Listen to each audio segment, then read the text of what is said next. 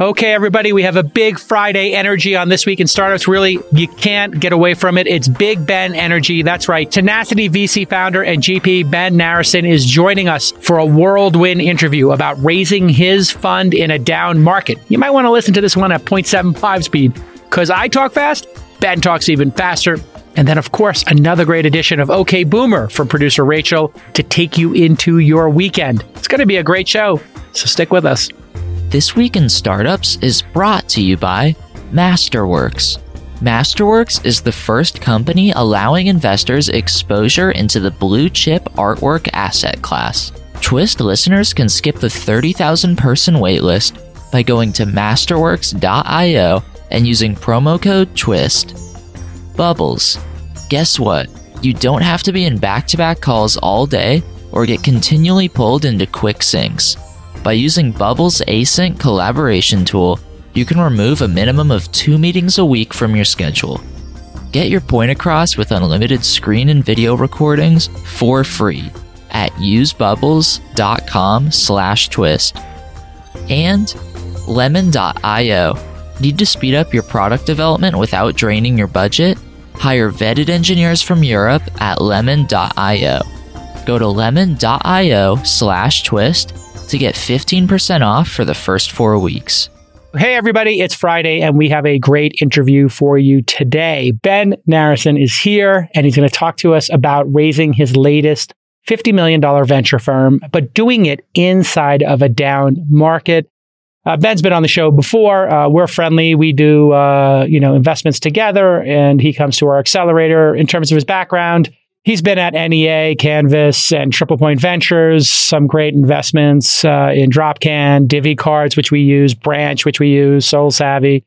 Just great investor. And we were just chatting because Ben heard Molly, and Ben, meet Molly Wood. I don't know if you guys have met before. Great to meet you. There you go. I think, Ben, if you don't know Molly Wood from the CNET, New York Times, and Marketplace, where you been? But Ben was like, hey, I really like this VC Sunday school you're doing. I'm raising a fund. I was like, oh, would you come on and talk about it? Because we've done 3 launch funds and we'll be doing our launch fund 4. And I'm actually going to do it as a 506C, like a public raise. Ben, did you do a 506B or a 506C for your current raise? And let's just get right into it. Okay, so we ended up being a 506B. Interesting. So here's one of the things that happened with me that is a little funky for those of you that want to raise a fund. So when you raise a fund, you can't really talk about it except to the people you're pitching. So you do one-on-one pitches. So just like when I was doing my IPO roadshow, you can pitch investors, but you can't go out and talk to the media. Well, I like to talk to the media. I've done a lot of CNBC, stuff like that. So as I was spinning out of NEA, I granted an exclusive to the Wall Street Journal. And so they did a half a page story, which was awesome. But, the thing was, several of my friends, I had talked to a bunch of people that had spun out of NEA and other places, and I fully expected the fundraising process to take a year or more. And one of my friends said to me, it was actually Dana Grayson, who has a great fund, who I've co-invested with, who was at NEA for a long time, and I knew even before I joined, said, hey, you know what? It's going to take a long time. Just go ahead and start pitching. I'm like, but I don't have anything built. I don't have a lawyer. I don't have an accountant. I don't have anything. So, just use a deck. I was like, okay. So I started pitching, and 25 days later, I had commitments for half the fund. So I was like, I guess I better get this done. And so I had to find lawyers and I had to find back office. Anyway, the point of all this was, to your question explicitly, I went to the lawyers and I was like, so are you going to be able to give me a clean opinion? Because the lawyers have to state that you appropriately followed the rules to be, I think it's a 506A, maybe, in which case you're protected by the SEC as a private fund. Yeah. And I was like, and they were like, well, why wouldn't we be able to give you a clean opinion? And I said, well, I did this half page story in the Wall Street Journal. Oh, absolutely not. Yes. No opinion for you. They said we literally wouldn't give somebody an opinion once because they updated their LinkedIn profile with the name of their new fund. And I was like, so what do I do? And they said, you have 2 choices. You can either do a 6-month cooling off period. And I was like, well, I cannot talk to the press for 6 months. No big deal. And they're like, no. You can't talk to anybody.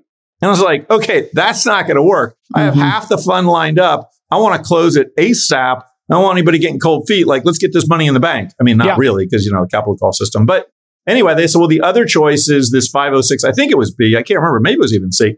They said, the difference for this funding model was normally when you raise a fund and you only talk to high net worths and institutional LPs and everything else, they can represent that they are QP qualified or accredited, whatever. Yes, they can self-represent that. Exactly. When you screw up and get the media that I did, then they can no longer self-represent. They have to get an outside party to say that they are fill in the blank.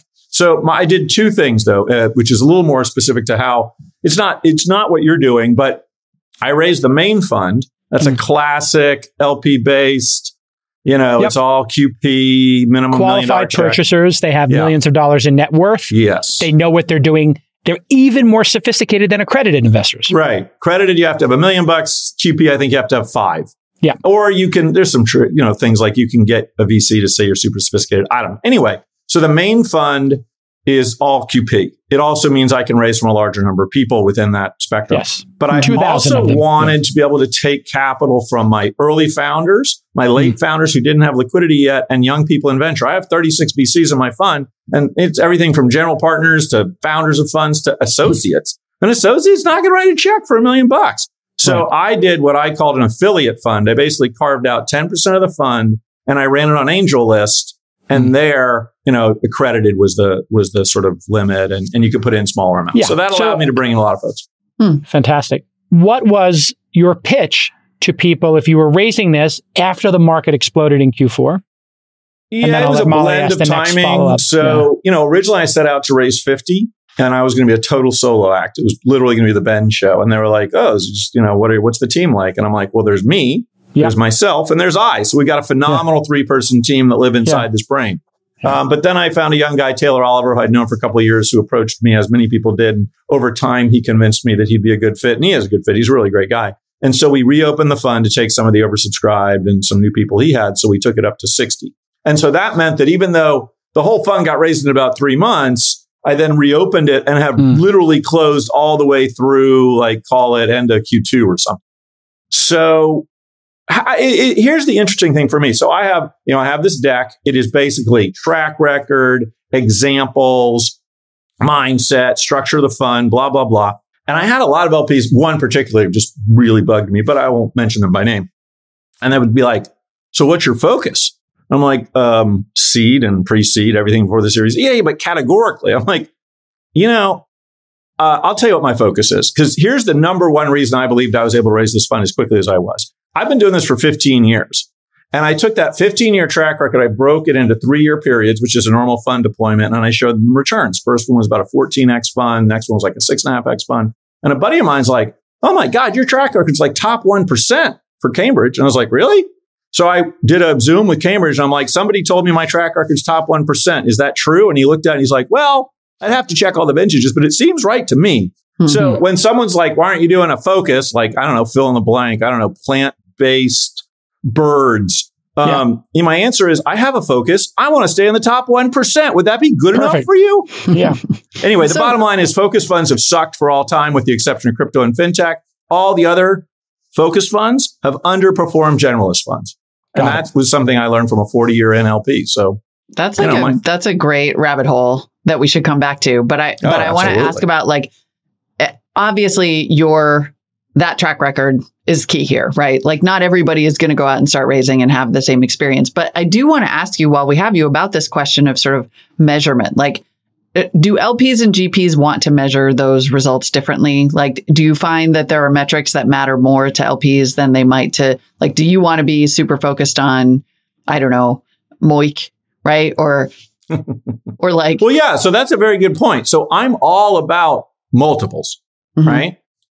And the reason for this, and there's like, are they all about IRR? That's what I guess I'm sort of wondering. Nobody gave me a hard time. So as an example, my fund, I don't know if I can be super explicit, but I will say I have 2 bump levels where I get paid a premium of carry if I hit certain multiples, right? Not certain IRRs. Now, when I was at NEA and I invested in Divvy, the company's now exited. So I think I can say this, we exited for $2.5 billion. I put in $80 million. I made the LPs 92% IRR.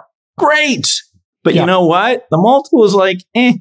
And here's the thing. The reason I focus on multiples is when I started doing this 15 years ago, I carved out a certain amount of money I was willing to lose. And anybody that's investing, by the way, and I know, Jason, you got a phenomenal and enormous syndicate. Like if you're investing in this category, it is risk capital, right? You need to be able to lose it. Yes. You cannot be like so this house that I'm sitting in right now, I bought for cash. Yeah. Why? Why would I not take the world's cheapest money over the last 10 years?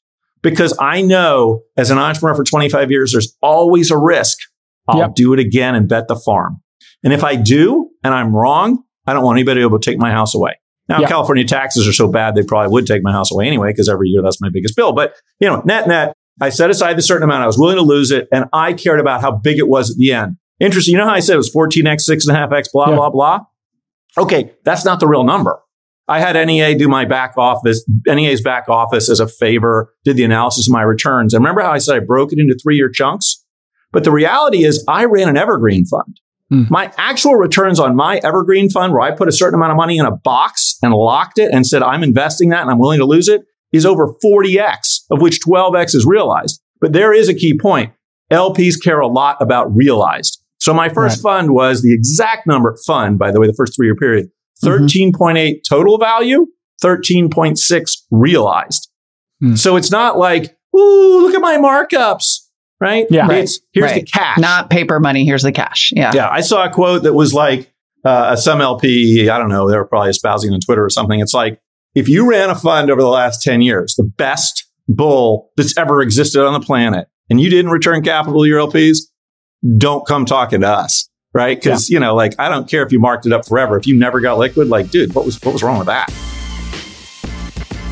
Okay. It's been a tough year for a lot of investors. Inflation at a 40-year high. Lots of asset classes are down from their pandemic peaks, and it's really hard to predict the future with all this uncertainty. Don't I know it? But I'm not sweating. I'm diversifying. Last year, I invested in a really interesting alternative asset class, fine art. And as you may know or may have read, fine art is historically uncorrelated with the stock market. Now, I'm no expert about art, but I do know about performance. And according to Masterworks, in the first 6 months of 2022, their $500 million art portfolio is up 12.4%, whereas the S&P and NASDAQ are down more than 20% during the same period. And that's why I'm deciding on my next Masterworks investment. Right now, it's between a Jonas Wood, a friend of mine, a Warhol, and a Picasso. Masterworks, if you don't know, securitizes these multi-million-dollar paintings. Then they let any investor like me buy shares in this legendary art category. And I'm going to build a little portfolio here of a couple different art pieces. I don't want to have this art in my house. I don't want to be responsible for it. But I do think it's an interesting investment, and it's part of my blended portfolio. I've met the Masterworks founders and the team. They're awesome. And you should go check it out. Masterworks.io/twist to get priority access. That's Masterworks.io/twist. Cut the line today.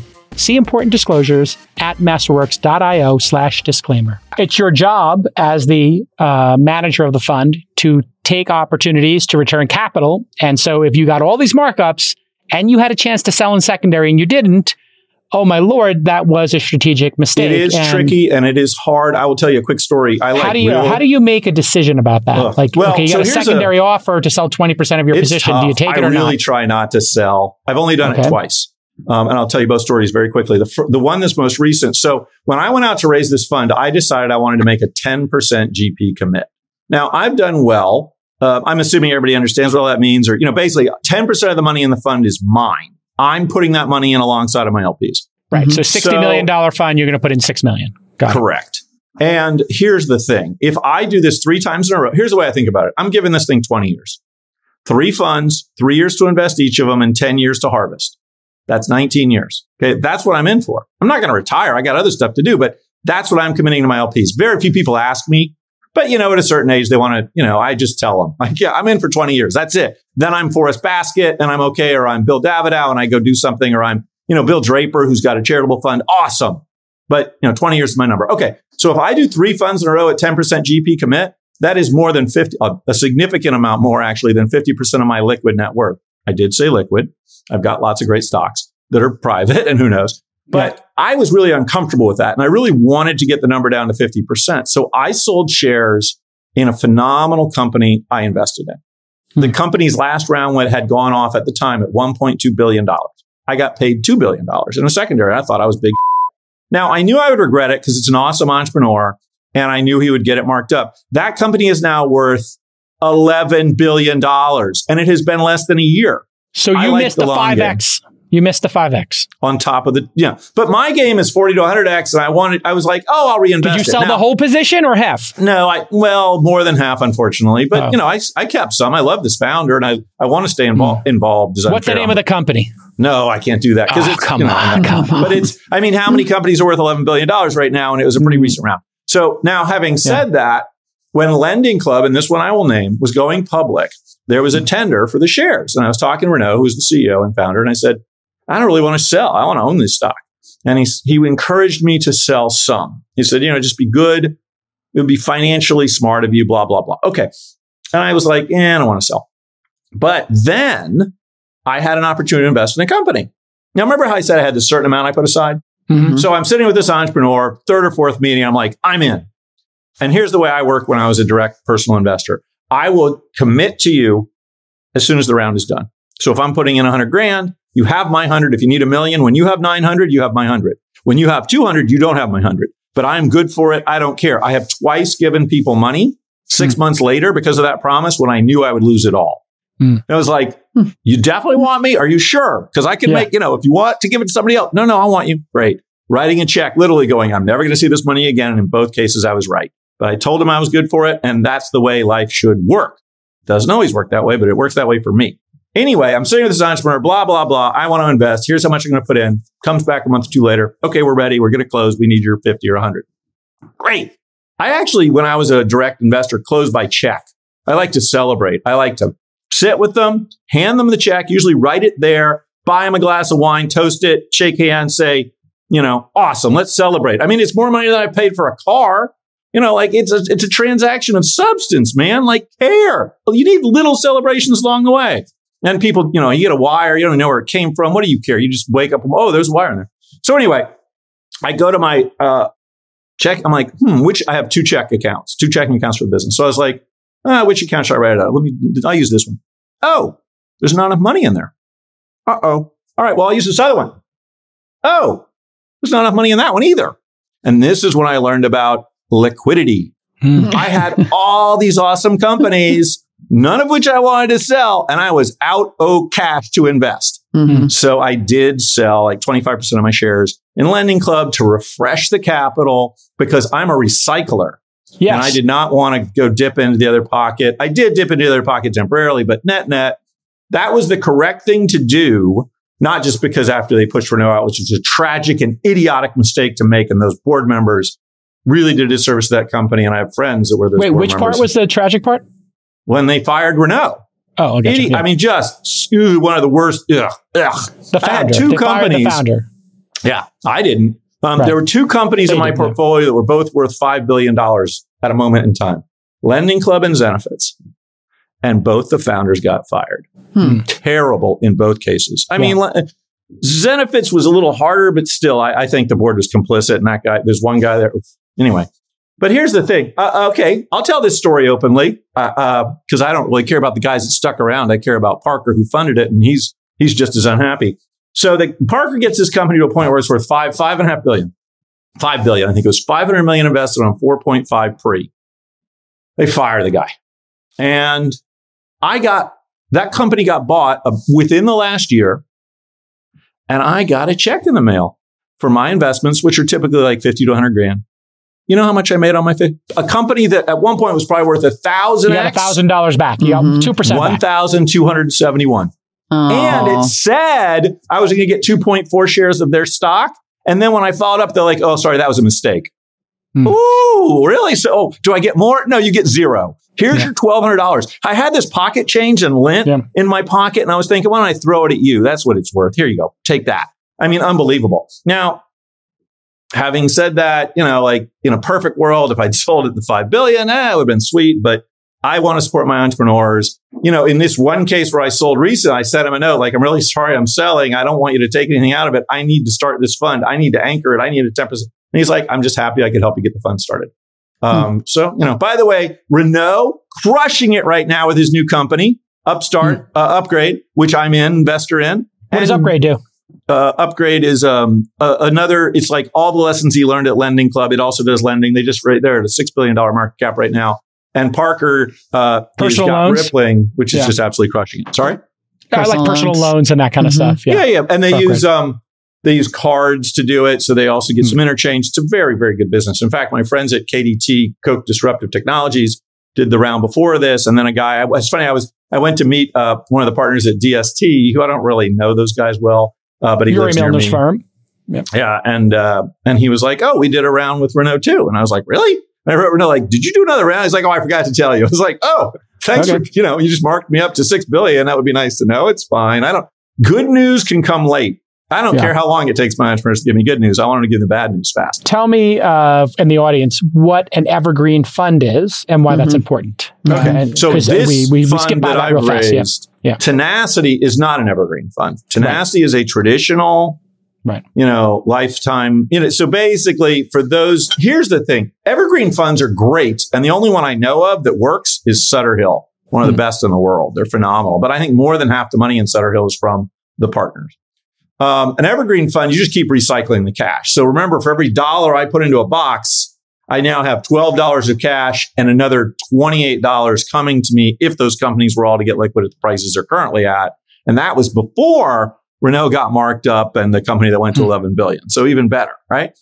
So there's an enormous amount of power.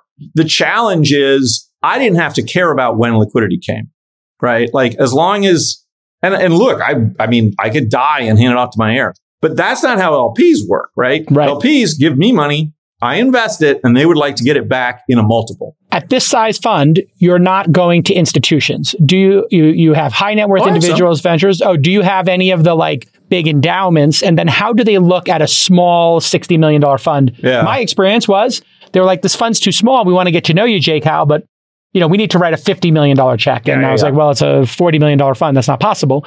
How did you do, and did you pitch any of them? And what's their vibe right now? Yeah.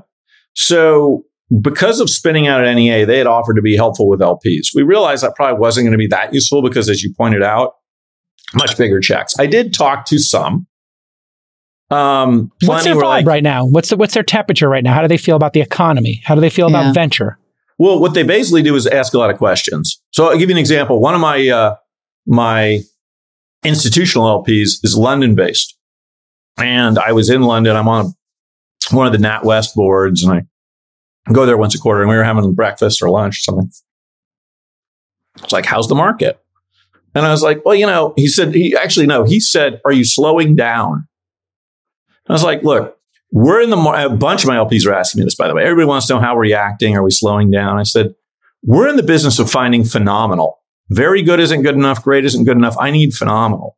When we find phenomenal, we need to fund it. I don't need to worry about what the market, these are 7 to 10 to 12 year journeys. Okay. The market we exit in is not the market we're in now. So I have to fund phenomenal when I don't get to say, oh, Mr. Zuckerberg, I love this new thing you're doing with this social network, but would you mind waiting 3 months until the market crushes your soul and brings your valuation down so I can get a better deal? No, you got to fund the guy.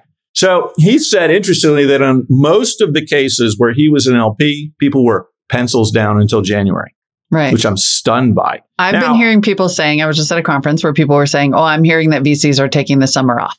Like, it sounds like your deployment schedule is not changing. Okay. So people they're taking the summer off. VCs have taken the summer off. A friend of mine, so nobody told Jason that we got the summer off. I'm just saying. Well, no. This is the big summer. Big summer. This is a hardworking group. Here's the thing. When you're a general partner at a tier 1 firm, so I built about 300 relationships across the tier 1 ecosystem. That was sort of half my job when I was running the equity practice for TriplePoint.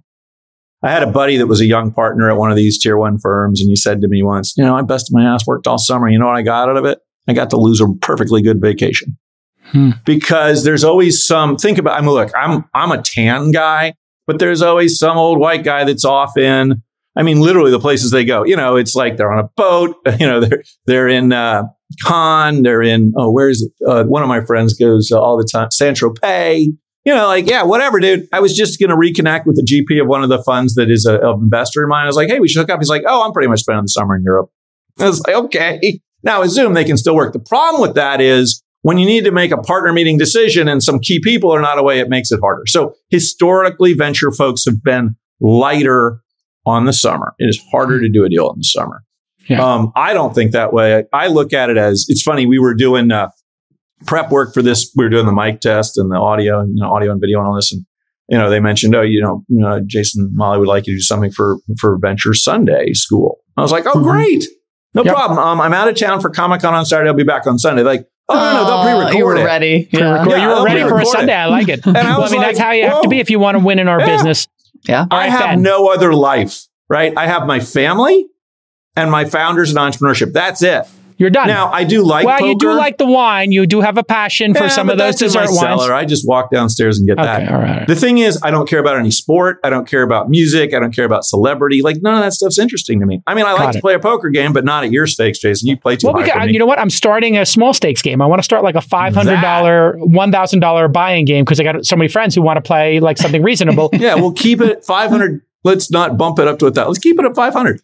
I could play a $1,000 buy-in game once. It's not that I can't afford it. It's that it frustrates me so much. That's what we want to see. We want to tilt you at the game, Ben. We want to tilt you. Then you lose more money. That's the whole strategy here. Well, get you to play a little bit above what you're comfortable for. Then it negatively impacts your game. Well, that's why I don't do it. I played once, and I think it was just Lucky ensuring Chances. Everybody was like, you know what? I changed my mind. All the people who are emailing me, can you get me into Jake House poker game? We're just like, never mind. Never mind. It's all. I've got people I know that'll play that high, but the thing is, if I lose $1,000, I leave immediately. And it will bug me. It's funny. One of the things that made me know Taylor was the right fit for me. You rage quit? No, I lost my money. That's it. That was my stake. That's called a rage quit in the business. You got to come back and get that $1,000 back. You remember my box with the money in it for investing? Yeah. My box for poker is the same. This is how much I'm willing to expose. Got it. So one of the reasons I knew Taylor was the right fit for me, we were playing pickleball with an LP down in Costa Rica. How totally old school venture does that sound? Oh, I was down in Costa Rica playing pickleball with an LP. Anyway, we lost. And he's like, man, I hate to lose so much more than I like to win. That is me definitively. I lose $1,000, it will bug me for a month. I win $1,000. Yeah, I got it. 2 days later, I don't remember it. Remote work promises more flexibility, more time back, and max freedom. We all know that, and we love it.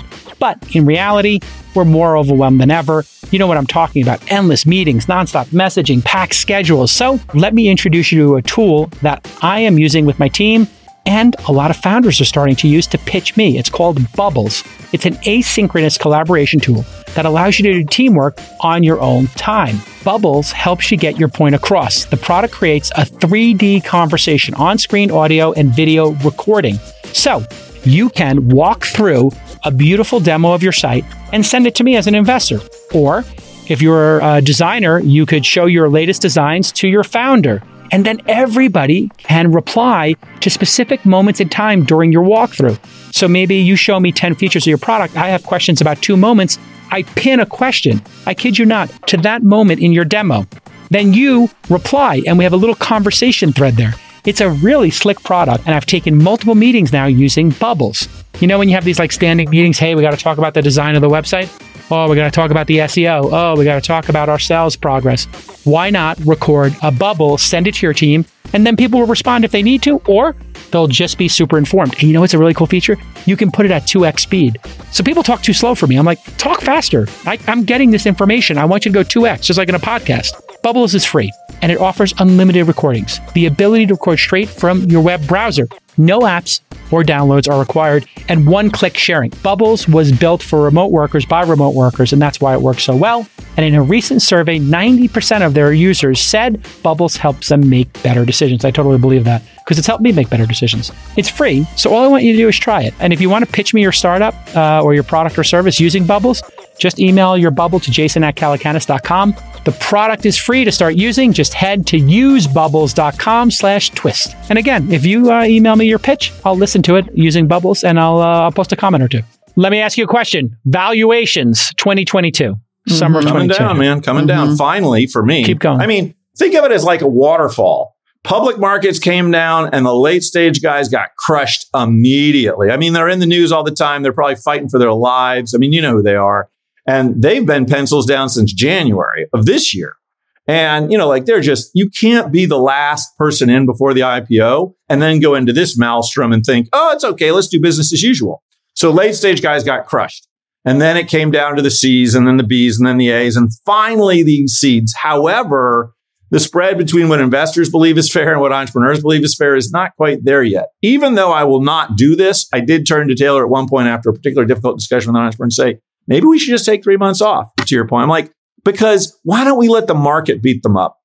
They're going to get beat up. Why should we be the ones? Like, this was an entrepreneur that had raised at like a 60 cap on no revenue. She had a really interesting business, but literally nothing yet. And I was like, it really feels like a 10 to 20 and I would pay 20. But she's like, well, I just raised on 60 6 months ago. I'm like, yeah, you raised in the blazing heat of summer. Yeah. And this is the worst winter we've ever seen. It's like tornadoes and hurricanes and earthquakes and fires. So, go crazy. Go try to plant your crops now.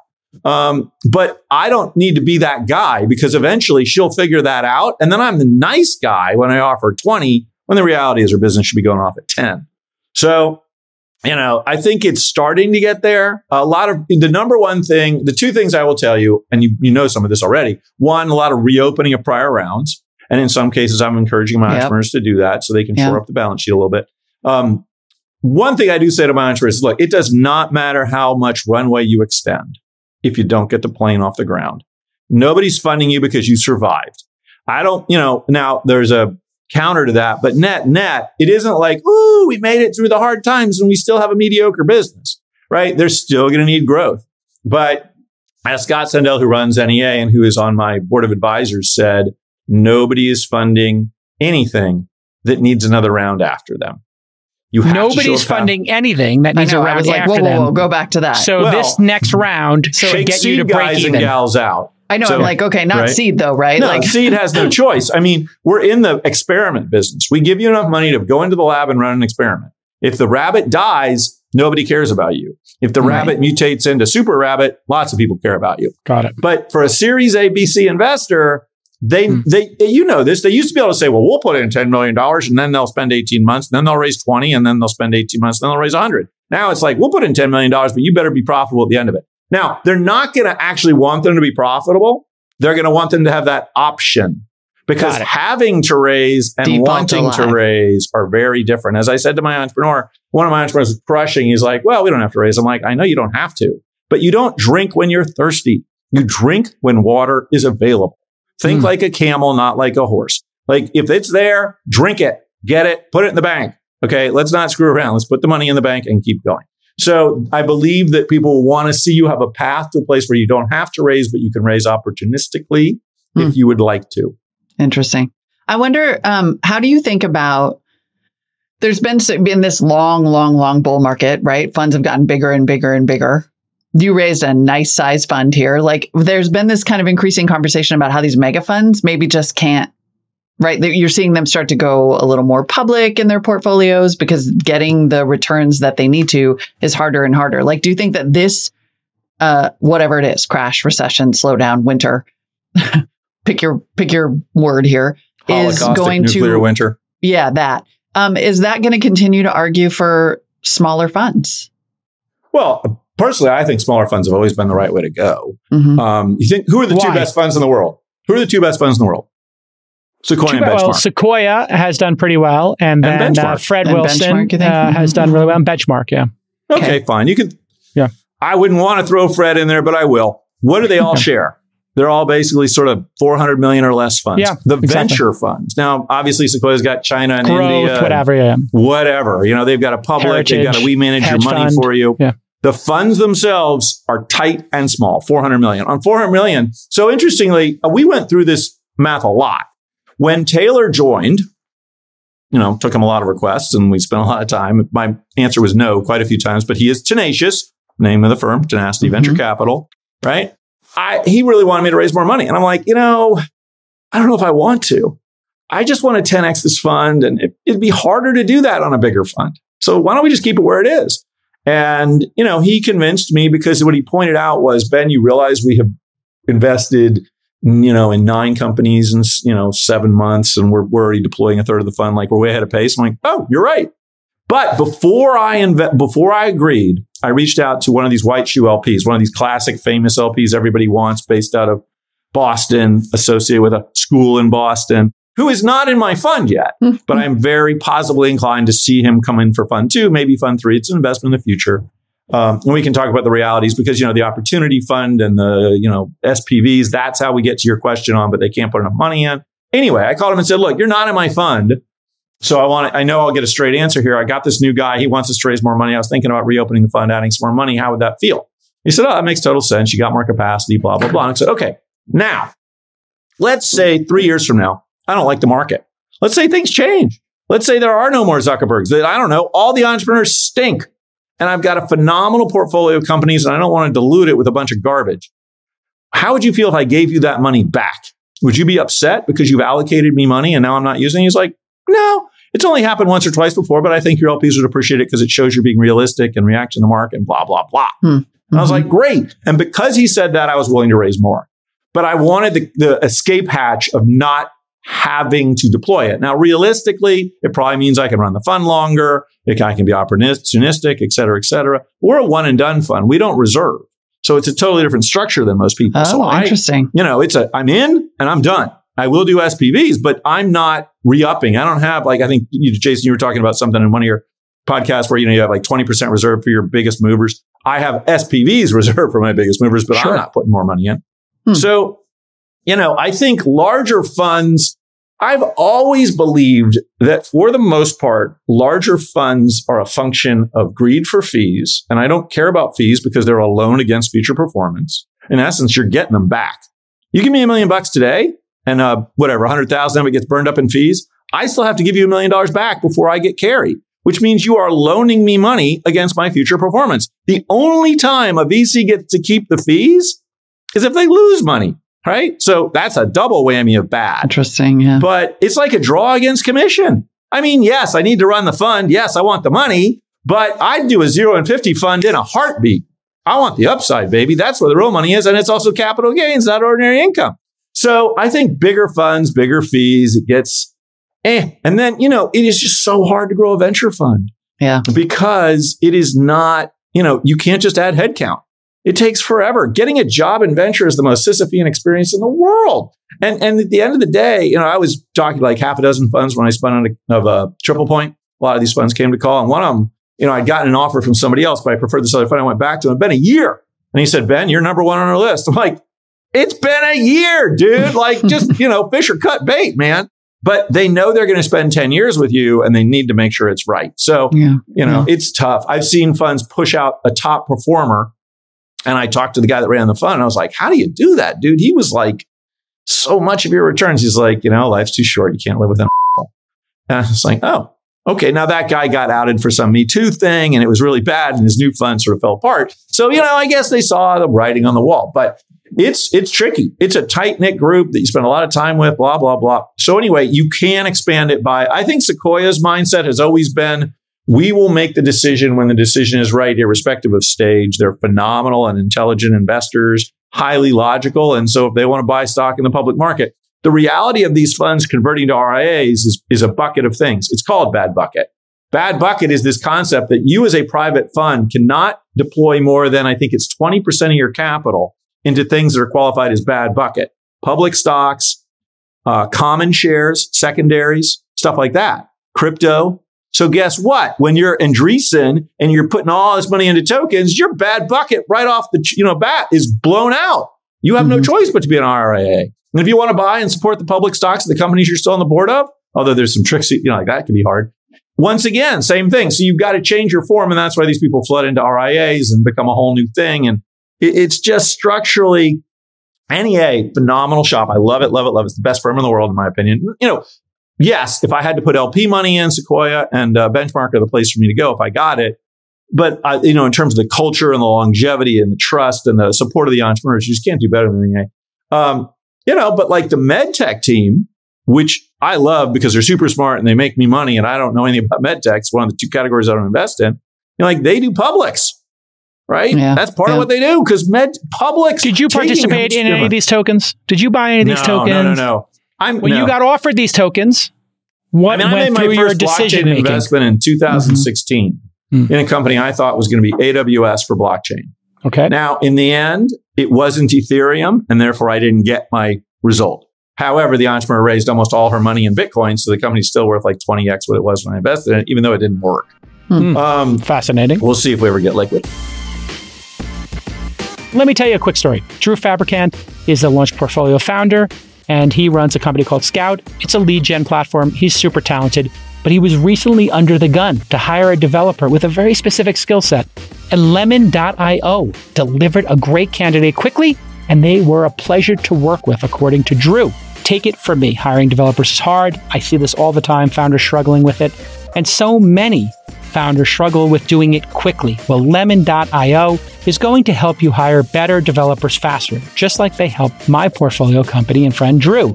They have a network of engineers from Europe and Latin America, and every candidate has been tested and interviewed by their team. That's how Lemon.io can make your engineering team bionic. No wasting time with unqualified candidates. That's one of the biggest problems. And easy access to global talent.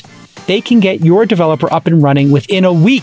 And of course, it's more affordable. So go to lemon.io/twist to get 15% off your first 4 weeks. That's 15% off your first 4 weeks at lemon.io/twist. I've always believed this entire category so far is a speculator's game.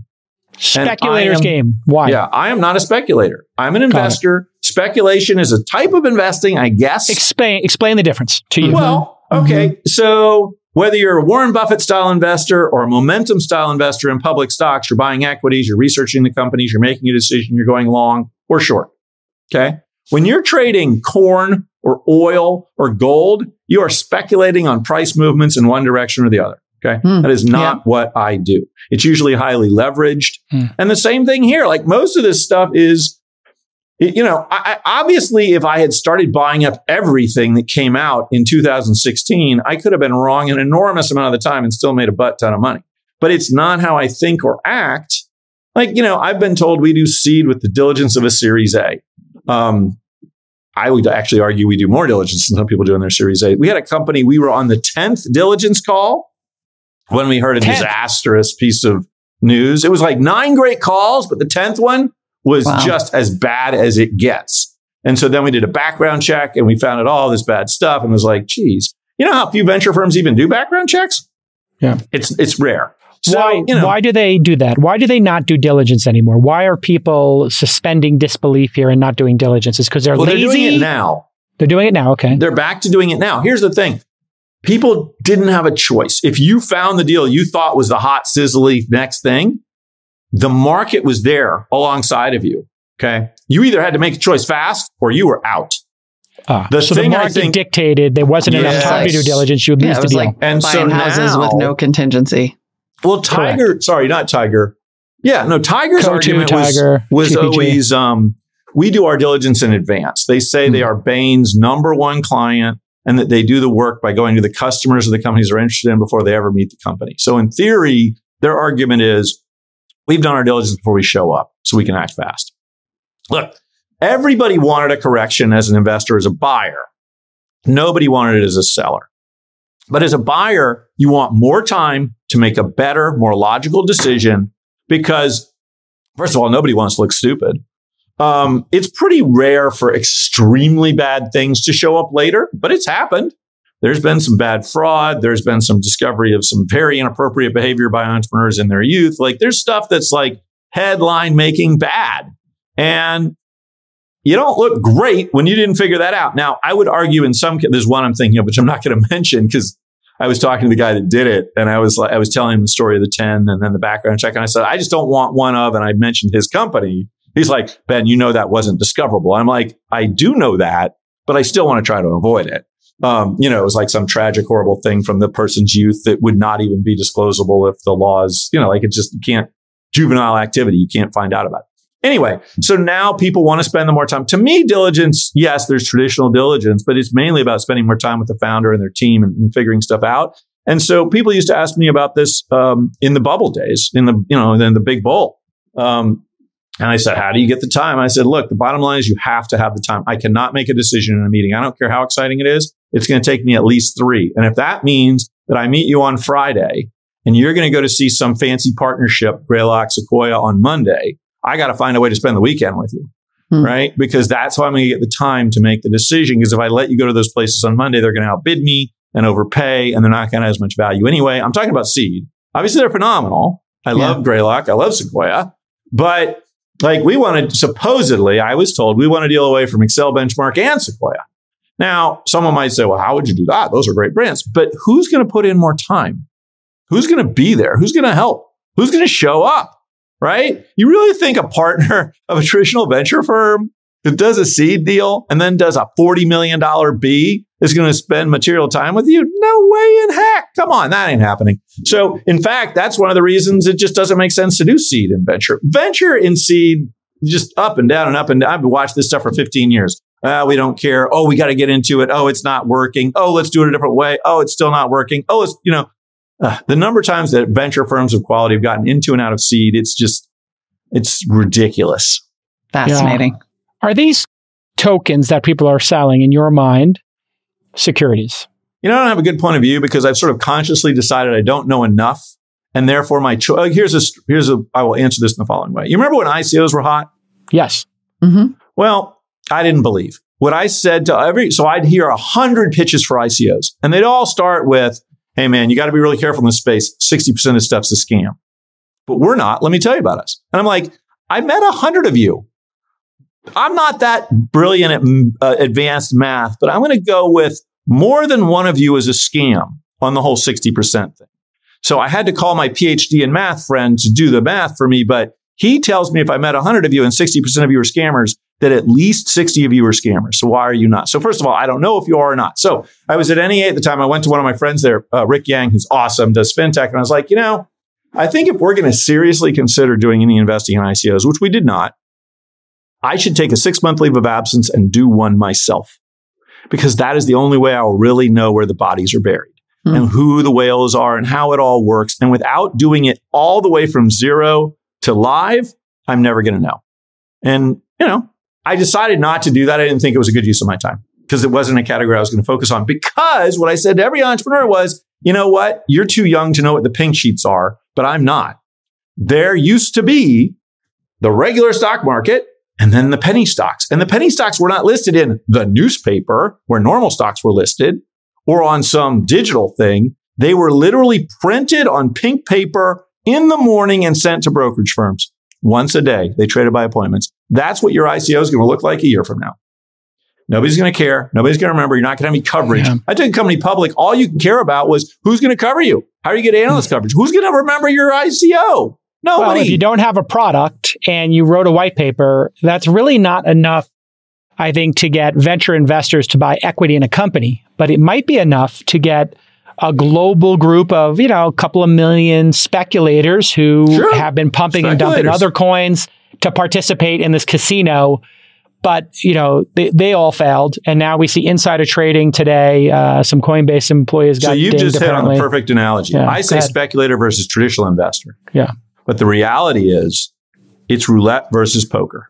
Yeah. Right? You and I play poker both as a card game, as an investors. As a seed investor, when I walk up to the table, I want to see aces or kings, sometimes queens, maybe ace king suited. Okay. That's what I'm betting on. I am handicapping entrepreneurs as without ever having seen them run a race. Like I'm a handicapper. Yeah. So, and I've said this to entrepreneurs before when it didn't work out. I'm like, dude, when I backed you, pocket queens, solid.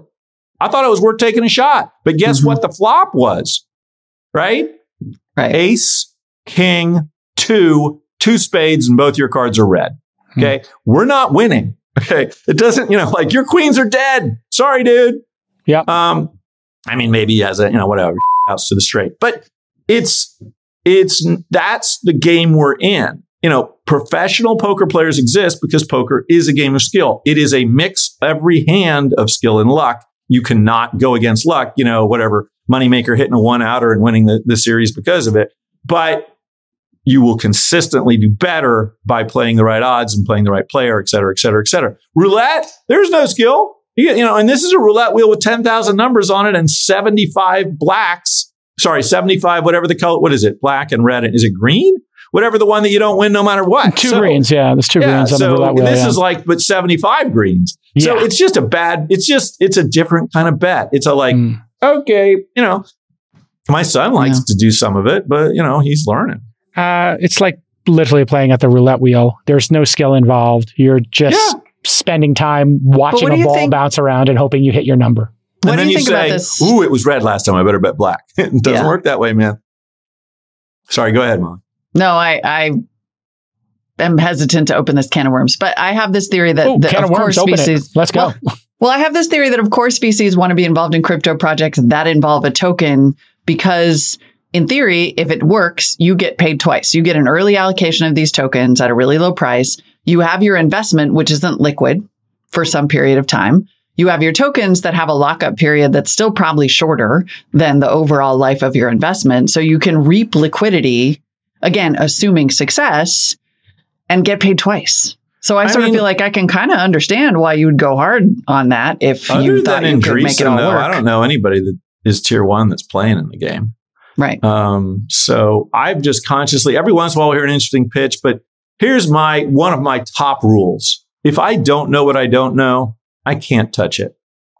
You know, it's like you tell me there's a dark room in there and there's a cat of some sort in it. If I go in, I could either make $1 million or lose whatever I invest. But you won't tell me if it's a house cat or a leopard. Like, yeah, that's not okay. I'm not doing that. And that's how I feel about the token economy and everything else. So we always say we'll do anything tech before the Series A except med tech and security. I'm tempted to just add, the whole token ecosystem. Because, I did say to Taylor, hey, if you want to make this half your life and spend all your time on it and learn everything about it, I'm more than happy for you to do that.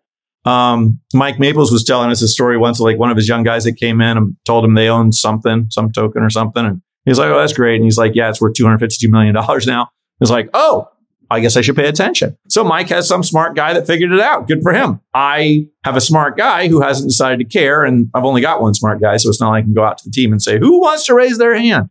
So, I think it's sort of like, remember the old days of the famous money manager who was like, stick to your knitting being the number one thing for companies that succeed versus companies that fail, and how too much diversification and blah, blah, blah.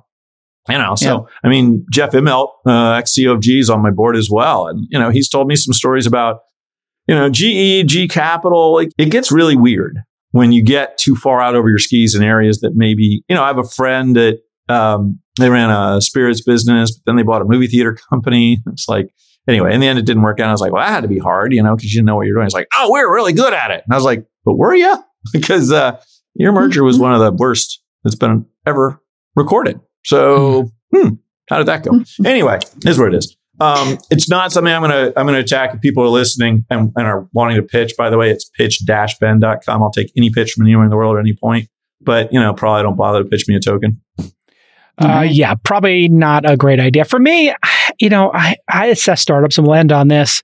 Just the assessment of startup ideas, for me, is really a lot about, hey, the founder, absolutely, the product, and the customers. And when I met crypto people, I did find some very impressive founders and teams, but they didn't have products and they didn't have customers. And so that made it a non-starter for me because I need to see all three of those things, or at least two, to kind of get an idea of the bet I'm placing. It would be like making a bet on two cards without looking at either card. If this was a 3-card game, there is a version of poker where you get 3 cards and you toss one and hold them. I forgot the name of pineapple. Crazy pineapple. Right. So, it's almost like a pineapple hand. Like, I need to see all 3 cards. I need to know what I'm dealing with here. Okay, I'll take 2 out of 3. The analogy? It's like a live straddle. I've got no cards, but I'm going to double the bet. I've got no information at all, but I'm going to go ahead and throw in more money than anybody else. I just want more action. So how do you assess startups? What is your model? What is your model for junkie? What is your model for assessing a startup bet? How do you make your bets? And you've made some great ones. So I'd say there's, I have 2 pithy sayings. One is I need 5 things to make an investment. I'm sure I've said this to you before. People, a great idea and a huge market if it works. Okay. Got it. The people are number one, but I need great ideas. I do not invest in super smart people hoping they will pivot. I've made that mistake 3 times. I invested in people I thought were phenomenal with mediocre ideas. In each case, I told them, you're awesome. I'm not a fan of this idea, but I think you're smart enough to figure out it's not the right answer and you'll probably change. And then in one case, they changed and it grew to like 50 million in revenue and sold for the debt and I lost all my money. In another case, they came back to me and said, you were right. It's not a great idea. So we're going to give you back 50 cents on the dollar. I was like, wait, what? Do you know? Like my whole conversation was, I don't like this idea. I like you. Go figure something else out. And they said, okay, we'll try. And they came back and said, we couldn't find anything else. Here's your 50 cents. I was like, that's just a bad deal. So Also, the other pithy thing, when people say, what's your, what do you look for? What do you focus on? I focus on finding founders that make me say, wow. I have found that my best business investments in startup land are almost entirely visceral reactions. I'm not a thesis better. I'm not let me think about what the world will look like. Now, in fairness, during COVID, since, investors were quote unquote, whatever that term was that meant you could go into the office. For the first year of COVID, I was in the NEA offices. It was pretty much just me. And I had 3 newspaper subscriptions. I was cutting out everything like, oh, that's predictive. Look, they can't grow trees anymore. That's interesting. So, but having said that, I'm a quantity leads to quality guy. I used to tell people we see 1,000 pitches a year and I fund 7 to 10. Then with Zoom, I started to say, we see more like 1,000 to 2,000 pitches a year and we'll probably fund 10 to 12. And then I was saying that to a potential LP a couple of weeks ago, and Taylor interrupted me, my partner, and said, Ben, you're wrong. I said, really? I'm gotta be right that we see at least 2,000. It's like, no, it's not that. He said, last week, I saw 274 pitches. Wow. Of which we followed up with 2 and didn't fund either. So the reality is the explosion of demo days, the explosion of Zoom and every other flipping product. I had a meeting with Amazon and I had to, what is their internal product called, like Chime or something? Ooh, yeah. Not good. That's terrible. Okay. Anyway, sorry, Amazon. AWS is great. Amazon is great. Chime, not so much. It's an internal tool. Don't ever use it outside. Yeah. Anyway, my point is so I was a professional food and wine writer and spirits writer. And I would go to a wine tasting and they'd have like 100 wines lined up. In a perfect world, they're just lined up and the journalists get to do it themselves. In an imperfect world, you have to stop at every table, listen to their story, have them pour for you really slowly. I'm like, come on, man. I don't care about your story until I taste your wine. You can spend an hour. Oh, we drop a lot of fruit and it's deep volcanic soil and I taste it. I don't like it. I'm out. You can say nothing and I like it. I want to hear your story. So it's the same sort of thing. Taste. Ooh, this is interesting, right? So I'm a constant taster until I find something I want to drink. And then I want to dig in really, really deep and learn as much as I can and make that decision. So, and I don't care about category. One of the first companies I funded is a plant-based tuna called Current Foods. It's awesome. I saw so many alternative protein companies at NEA. And then in every case, like one of my partners said, hey, will you help work on this deal? They know I'm a foodie and I have this background in food and wine writing and all this stuff. It's plant-based bacon. I said, well, let's go taste it because literally nothing matters until I taste it. Drive to San Francisco, go to this little place. They bring out their bacon. They cook it in oil. I was like, wait, well, people cook bacon in oil. I'm like, I've been cooking bacon for a long time. I've probably got 40 pounds of bacon in my freezer. I'm pretty sure I've never cooked it in oil because it's the number 1 producer of oil on the planet as a food. Anyway, we tasted it. I was like, tastes like toast soaked in oil. We leave and the guy's like, I don't know. I thought it was pretty good. I'm like, that's because you're kosher and you've never had real bacon. A real bacon eater will think that's not interesting. You think it's good. How many of you are there in the world? Are we focused on kosher non-bacon eaters? No, right? Anyway, so I had this tuna and I was like, oh my God, is that good? In fact, it was so good. It's in sushi preparations. They also do a smoked salmon now. It was so good. I offered it. I did all my work, meeting, dig. I offered him money. And I'd already made the offer and I realized, wait a minute. What if it's not plant-based? What if it's actually tuna?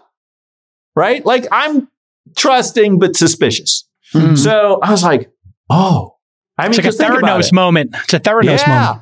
What if I made a hamburger for you? Told you it was plant-based, but I bought the meat at Costco. How would you know? So the last thing I said to the entrepreneur was, hey man, this is great. I'm ready to go. I'm getting ready for the close and everything. Can we just do one more? I just really want to do a factory tour. I want to understand how this works. And we did. I was like, great, here's the money. Because I was like, I just want to know. Trust, but verify. Yeah, exactly. I mean, you got to do your diligence. Listen, this has been a great hour with Ben. Everybody knows how to pitch Ben. It is pitch-Ben. Is that right? Yep. www.pitch-ben.com. There you go. 100% of pitches will get a response. All right, Ben, let's get a meal on the books and let's get a deal going here. Congratulations on new fund. Thanks for sharing. And we'll see you all next time on This Week in Startups. Bye-bye. Bye-bye. Okay, Rachel, it is your turn to shine. Who do you got for OK Boomer on this Friday? So this week I had Natalie Barbu on. She is a lifestyle influencer turned founder with over 12 million views on YouTube. Her startup is called Rella, and she would actually be a perfect use case for Rella because it's a digital workspace for creators and it helps manage the entire pipeline of their businesses in one place. So it's kind of like Notion, but for creators. Got it. So she made her own SaaS software product that she needed herself to manage her business, which is as a digital creator on YouTube. What videos does she make? What does she talk about in her videos? Lifestyle? What is that, like Martha Stewart? So it's kind of like a day in your life. Sometimes they're fashion videos. Lately, they've been a day in her life as a founder. She does live in Miami. So I've got to meet her IRL before, which is really cool because haven't met that many OK Boomer guests IRL. So I've been talking to her for quite a while about her startup, Rella, and it's been really interesting seeing where it's going. And I've actually found out about Natalie because I listened to her podcast. It's called The Real Real. She also interviews other founders. So it's really cool seeing that space as well. Fantastic. Okay, well, here it is, everybody. OK Boomer with Rachel reporting. OK Boomer. I understood the assignment. Awesome. So thank you so much, Natalie, for joining us today on this segment of OK Boomer. So Natalie's actually my friend outside of the world of podcasting, but Jason has been mentioning a little bit lately that he wants more people with like a creator presence to come on my segment of the podcast and talk. And you came to mind absolutely immediately.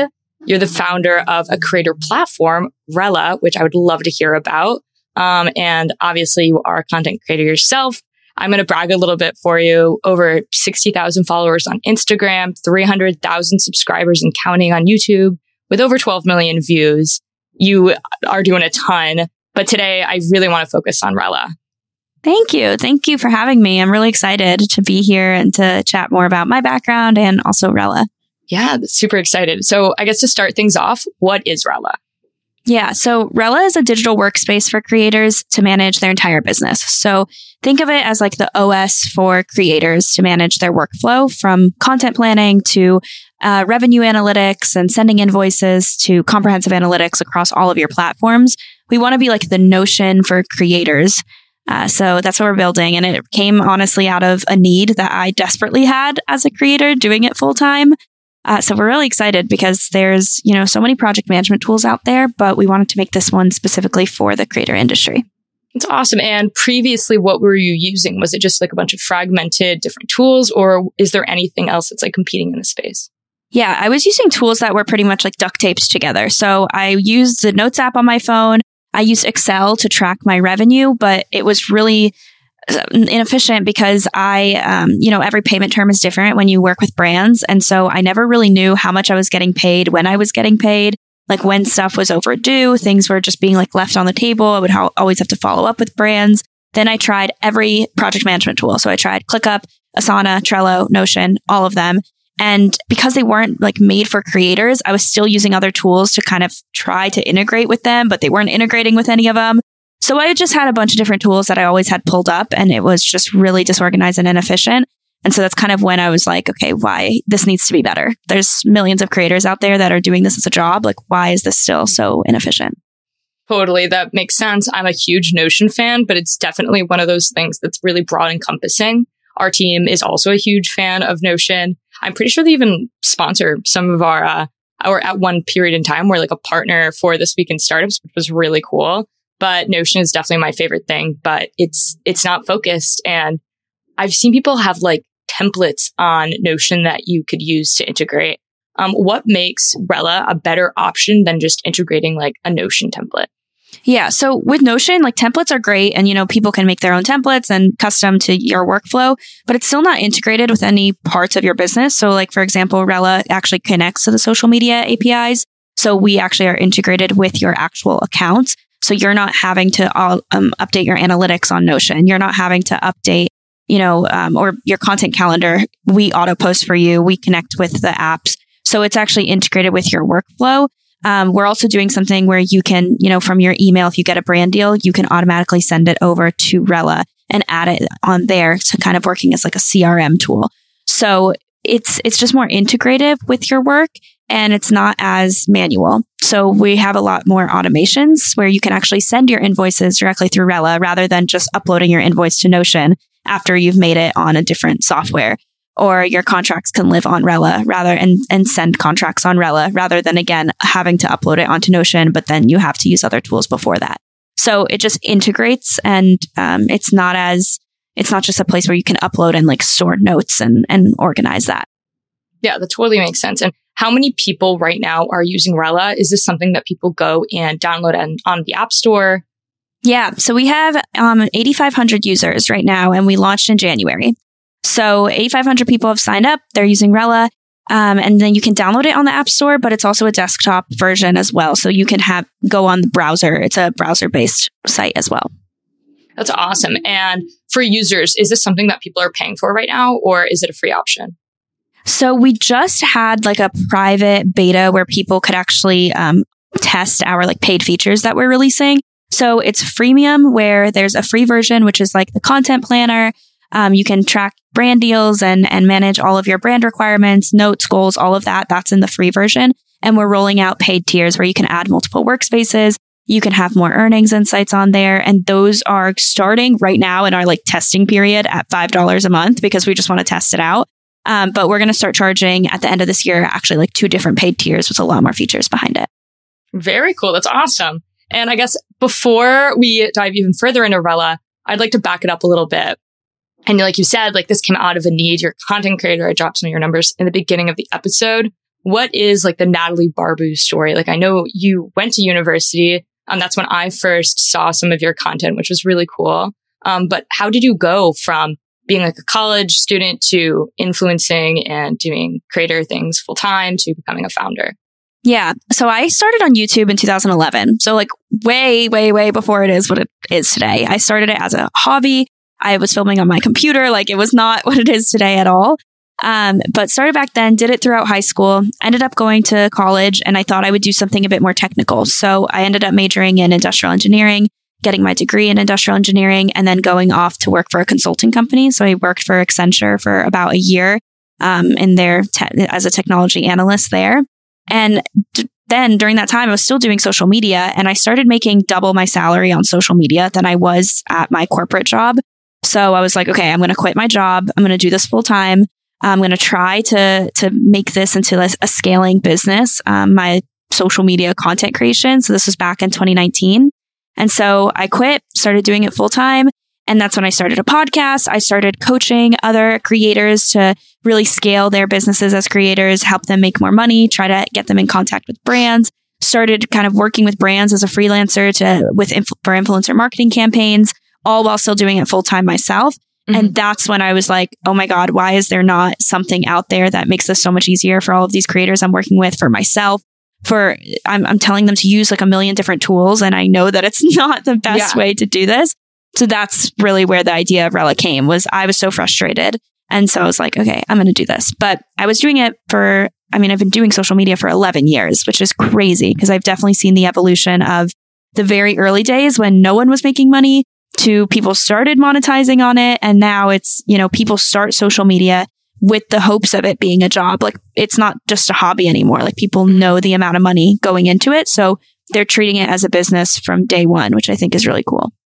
It is super interesting to see that. And I guess we're in one of the most interesting standpoints, our generation, where we weren't necessarily raised in the generation of content creators when we were kids.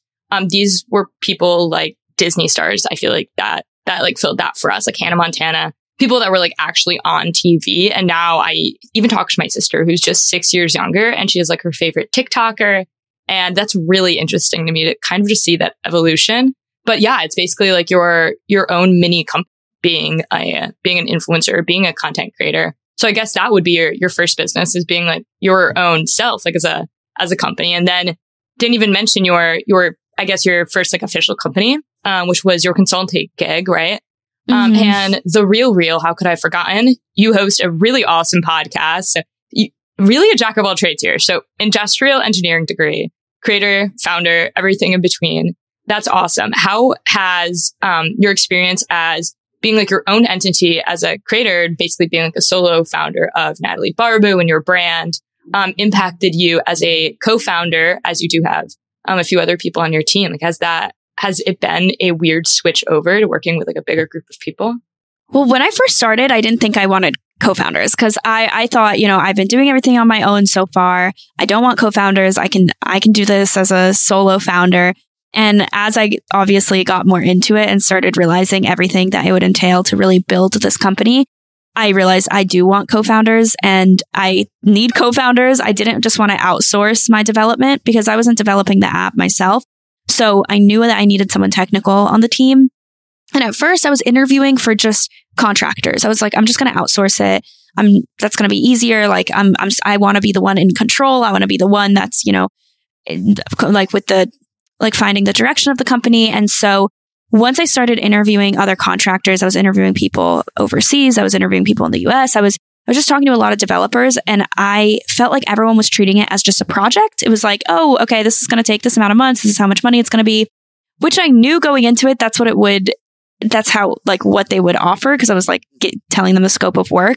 But then I realized I want this company to scale. I don't want this to be a little project. I know this is going to be constantly evolving. I think I need someone on the team. And so that's when I was introduced to my co-founders. I had asked my own network and my mutual friends, and they introduced me to my co-founders. And we just worked really, really well together. They really believed in what I was doing. And after 6 months, they joined and became my actual co-founders, which was really great. And it's been such a great adjustment because I know that I couldn't do it full time on my own.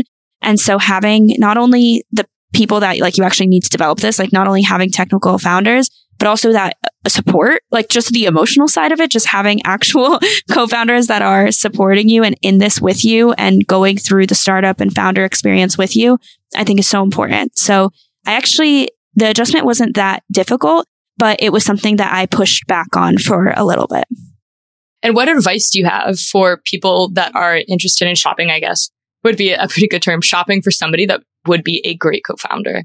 Yeah. So I actually was not friends with my co-founders beforehand. I met them in this business setting where, I wanted you to help me with my business that I'm doing. And then eventually it led to co-founders and a partnership. I actually recommend that. I think that one, you need to spend a lot of time with them before you jump into business because it is like a marriage. So we had 6 months before actually being co-founders, officially. So that is one thing. Definitely spend a lot of time with them to get to know how you guys work together, what your style is. Also find someone that has strengths that you don't have, because if it's just another duplicate of you, then I don't know how helpful that's going to be. And I think it could cause a lot of tension because if you have the same role, then that's, just going to cause arguments in the future. And then setting really specific roles for everyone is really important, because if you just say, okay, we're just both founders and, we're both doing we're just both helping found the company, whatever, be doing the founder role, but you don't have actually specific roles, it's going to cause a lot of fights. And I honestly don't recommend going into business with friends, but obviously that's just because I didn't do it. So I don't have necessarily the experience of going into business with friends, but I think it caused a lot less drama because we came into this knowing this was going to be a business, knowing what our goals were with this. And now we've formed a friendship afterwards. Now it's they're literally my family now, it feels like. But in the beginning, it wasn't like that. And I actually think that made a huge impact because I think with friends, it just causes fights and arguments and you can ruin friendships that way. Yeah, this is actually the first time I've ever lived. My roommates right now are my friends, and I've never lived with people that I was really close friends with beforehand. And I feel like founding is very similar. My roommate situation honestly is very good. But there are conversations that I have now with my roommates that are totally different than when I lived with people that were just acquaintances or that became my friends through the process of being roommates. Obviously, that's not anywhere near to founding a company, but these are people that I spend a lot of time with. And I think everybody knows it's a lot easier to start bickering fights. And it's more impactful to have those bickering fights with your friends than it is with people you aren't as close with on that level emotionally. So it's really interesting. And you guys are a remote team. You just mentioned to me before we started recording that you had to go down and visit them. How has it been navigating this landscape of having a remote team in the startup landscape? Mm-hmm. Yeah, I prefer being remote. And I know it's very, Gen Z millennial preferring to be remote. I've worked remote even prior to COVID, just from working for myself. I never had an office. When I was working for Accenture, I did. But once I quit that and I was working for myself, then I was always working from home and I'm very productive at home. So for me and the people that are on our team, we are used to it. It's all we know, honestly, and it's still very productive. And I think when we're in person working together, it's honestly less productive because we're like talking and we're, distracting each other a little bit more than when we're remote and we can actually just like call someone and be like, hey, I have a question about this. Okay, thanks. Totally. Bye. And then get back to work. So I personally I prefer it, but I know that there's challenges as you grow because you have to have people that you can rely on. You have to have people that are very motivated and self-motivated and independent. So I think it's worked for us so far. But it's definitely going to be interesting to see as we grow how that's going to look. But my team's in North Carolina. I'm always there because I am from North Carolina. So my family's all there. So I go there quite often. And we try to work in person at least once a month. So for like a week, once a month. So it's kind of like a hybrid situation. Yeah, I get that. I think our team I think I've met everybody on the team only once, and it was last month, which was really cool. And I'm hitting my 1 year mark. But that is something as somebody who I completely support remote work because I'm somebody that feels like I can allocate my time pretty well to work. Like I think you need really good time management skills. I think my team has really great communication, which I'm really lucky about. And we are like constantly on this one feature called Huddles in Slack, which is like basically being on a phone call without like showing your video. So it's not like we're getting Zoom fatigue with like being on Zoom all the time. But if I ever have a question, I'm always able. So I'm really happy we have that. But there is something to be said about like the creative process and the problem solving that goes on when we're in person. And I always wonder like how different would my relationship with my team members, how different would like we execute certain projects if we did meet a little bit more frequently. So maybe that's something that we'll integrate in the future. But I definitely think that's something that more young people in particular should take consideration before they think they want to like work in their sweatpants all day, because there are some bumps in the road and there are things that can be done so much more efficiently if you're just working, in the same room as somebody else. Definitely. And going on to your switch here from becoming a creator to becoming a founder, we see people all the time wanting to become creators, which I think is awesome. I wish when I was younger that I had somebody that I looked up to enough that continued to make me want to make little YouTube videos, because I remember when I was younger, I loved taking these classes that were actually video production classes, and really cool that now I get to produce content here at This Week in Startups, because it's something I've always loved doing, always loved producing. I started probably in middle school, started taking classes in high school. When I got to college, I never thought that was going to be an option for me. And now that it is, I'm extremely grateful. But I wish when I was younger, I had somebody that I could look up to, maybe in the production space, that, like really just influenced me to take the jump. So I think it's great that young people right now have such easy access with their phones and the tools to become content creators. How do you think we can inspire more people on the flip side of what you do to become founders? Because I don't meet that many young people anymore that want to found companies. Yeah, I think it actually kind of goes hand in hand with being a creator as well, though, and being a forward-facing founder, front-facing founder, that showing the behind the scenes of being a founder and showing, why you're doing what you're doing can also inspire others to do the same. So I know whenever I listen to podcasts of other founders or entrepreneurs, or whenever I would read memoirs or books about other founders, I would get inspired that that's something I want to do. I want to have my own business one day. I would look at other people in my life that had their own business, which were not that many people. But whenever I would talk to them, I would get so inspired and want to do what they're doing. So I actually think building in public and being a little bit more of a forward-facing founder can help inspire other people. So it kind of goes hand in hand with being a creator at the end of the day, where you're showing the behind the scenes, you're going on podcasts, you're posting TikToks about what it's like to be a founder. Obviously, not everyone needs to do that, but at least from my end, I know that has inspired a lot of people that watch me. So a lot of people have commented like, oh, like I really want to start a business because of like the videos that you've posted, because I've been posting videos for so long about wanting to be an entrepreneur. Or when I was in school, for example, I was an engineering student, and there's not that many female engineers out there. So I was always posting about, the week in my life as an engineering student and showing the behind the scenes of that and answering questions like that. And to this day, I get so many messages saying, you're the reason I decided to go into industrial engineering. Wow. Or you're even the reason why I decided to go to the school that you went to. Like, there's so many people that message me because of that.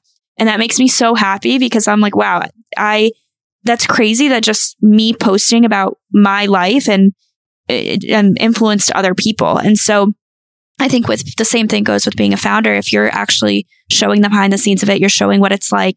I think more and more people will get inspired to do that too, and not just be a creator. Because I love social media. I love being a creator, and it's a great career, but I never wanted that to be the only thing I did. Like I always knew I'm going to start a business one day and I'm going to start something else. Like that was never the end goal. It was always a stepping stone for me.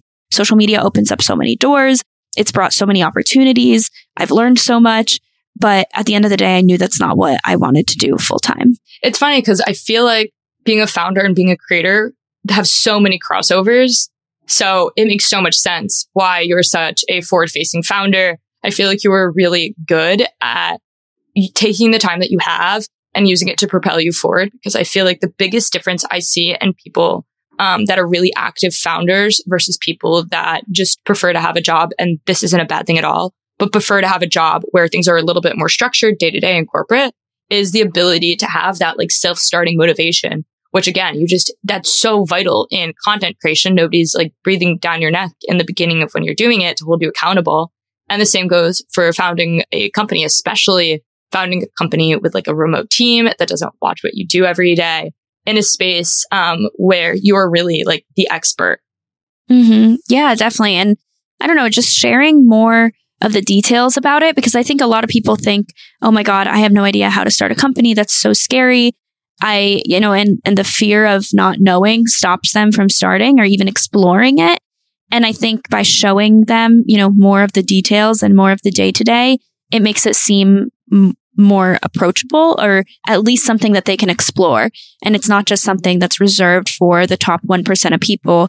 Anyone can explore this idea of being a founder. It's funny, actually, I'm thinking about it now. And for a while, I really wanted to be a privacy engineer at Google. Like I wanted to work at Google for a little bit when I was in college. To this day, I have no idea why. I did not like interning at a big company. I don't know if I would do very well working at Google, but I would constantly watch this one girl named Bukola, Bukola, I believe, on YouTube as her day in the life of a software engineer. And it was still like lifestyle content. Like she still showed us like her skincare routine and things like that, or her thoughts on minimalism and stuff. But she was also like, this really big part of her was her job, because obviously that takes up like so much of your day. And I think you're right. I think that is such a good way to approach inspiration, especially in young girls who maybe aren't given necessarily like any at all. Actually, I was going to say not given the best examples, but given any examples of things like industrial engineering or becoming a founder. So really excited. Hope more people in this space start documenting their journey. I guess like building in public in a way that feels more like lifestyle content would be really interesting. Mm-hmm. Yeah. It's kind of like when you were in school and you would have people come in the classroom and talk about their job. Like it's the same thing as that, but on a weekly basis. You're always seeing it. It definitely is. You're totally right. And you could get to watch it at 2 times speed, which I like. Yeah, exactly. Awesome. So do you have any more advice you can give to people that are interested in starting companies, especially in the content creator space? Yeah, I always say to just start. And I know sometimes that might seem like bad advice. Like, no, you need to plan. You need to have a business plan. You need to have all of this stuff first. But when I say just start, I mean, start talking to people, start exploring the ideas, get the notes app on your phone and start writing out what you want this business to look like. And then start reaching out to people that you think could help you and inspire you. Or if you need someone technical, just start talking to people that maybe could do it, just to get a feel of even what that process is like. And I think once you explore it more and once you explore the possibility of what you want to start more, you get excited and then the snowball gets moving. And then all of a sudden you're like, okay, I'm going to start this business. But I think again, like that fear of starting is what stops people. So I always just say, just start exploring, start learning about how to do this, build your network, and then start actually taking action and actually starting. So I don't know if anything that's specific. It's not necessarily specific for content creation, but just in general. And then in terms of content creation, if you're not a creator, start creating content, because I think the creator economy right now has a lot of startups out there, and a lot of people, I do believe, start sometimes in these industries just out of it's more of like an opportunistic view that they have where, oh my God, the creator economy is so huge. Let me dive into this. But I think you should learn how to be a creator yourself if you're trying to start, building a tool for creators. It's not always the case for everyone. You can obviously talk to people and, do focus groups and observe creators. But I definitely think right now everyone has the opportunity to be a creator because most people have phones that they can just record and start posting on. So if you can actually start being one yourself, I think that's going to give you really great insight. Awesome. I think that is phenomenal advice. Thank you so much, Natalie, for coming on this segment of OK Boomer. Last thing is, where can people find you and where can people find Rella? Yeah, you can find me at Natalie Barbu across all social media platforms, Instagram, TikTok, YouTube. And then Rella, you can download on the App Store, or you can just go to getrella.com and you can use it on desktop. Amazing. Great. I hope to see everybody over there. And thank you so much again for coming on the segment. Yeah, thanks for having me. Okay, everybody, thanks for listening. We had a great week again here on This Week in Startups. Sunday is going to be another awesome VC Sunday School. And we're going to talk about Molly's first board meeting and how that went and what should happen at a board meeting, what makes for a great board meeting and what makes for a great investor contribution to a board meeting. And then she's got another great climate interview for you. You can follow us. I'm at Jason. She's at Mollywood. And the show is at TWI Startups on all your popular social networks. Make sure you subscribe to the pod. And give us a 5-star review if you're up for it. And we'll see you on Sunday. Well done, everybody. Great week.